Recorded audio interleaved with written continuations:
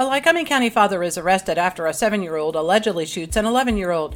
Today is Friday, November 24th, and this is 570 News on the Go, brought to you in part by NorthCentralPA.com. Mostly sunny and breezy today, a high in the mid-40s. A passenger bus on the way to an Amish wedding in New York State caught fire along I-180 near Pennsdale. The 55 passengers on board were able to get off moments after that fire broke out. The incident happened around 4 a.m. Thanksgiving morning on the Lycoming Mall off-ramp. The brakes had caught fire, and when firemen arrived, the entire bus was engulfed in flames. A Lycoming County father is facing felony charges after a 7-year-old allegedly shoots an 11-year-old. The incident occurred in October at the Cogan Station home of 35-year-old Mark Dunlap Sr. when the older boy was shot in the buttocks by the younger boy with their father's gun. The Sun-Gazette reports Dunlap never sought medical care for the boy.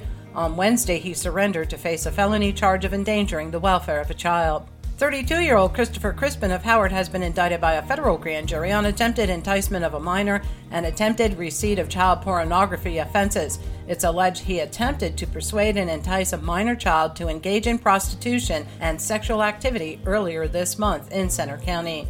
The Pennsylvania State Supreme Court has affirmed that PennDOT has the authority to bar Glenn O'Halbaker from doing work on PennDOT contracts. In 2021, the state attorney general filed criminal charges against the Center County Construction Company, alleging they stole $20 million from their employees. Halbaker pleaded no contest. This week's ruling will allow PennDOT to begin the process to determine whether Halbaker should continue to be a pre-qualified vendor.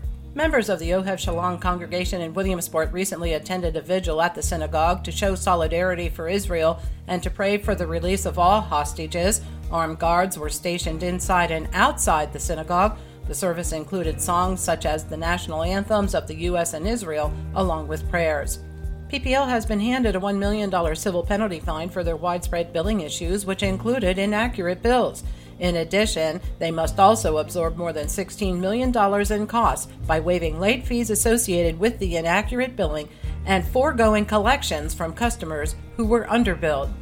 A recent study by outfitter Captain Experiences found that about 36 feral hogs have been spotted in 14 Pennsylvania counties in the state.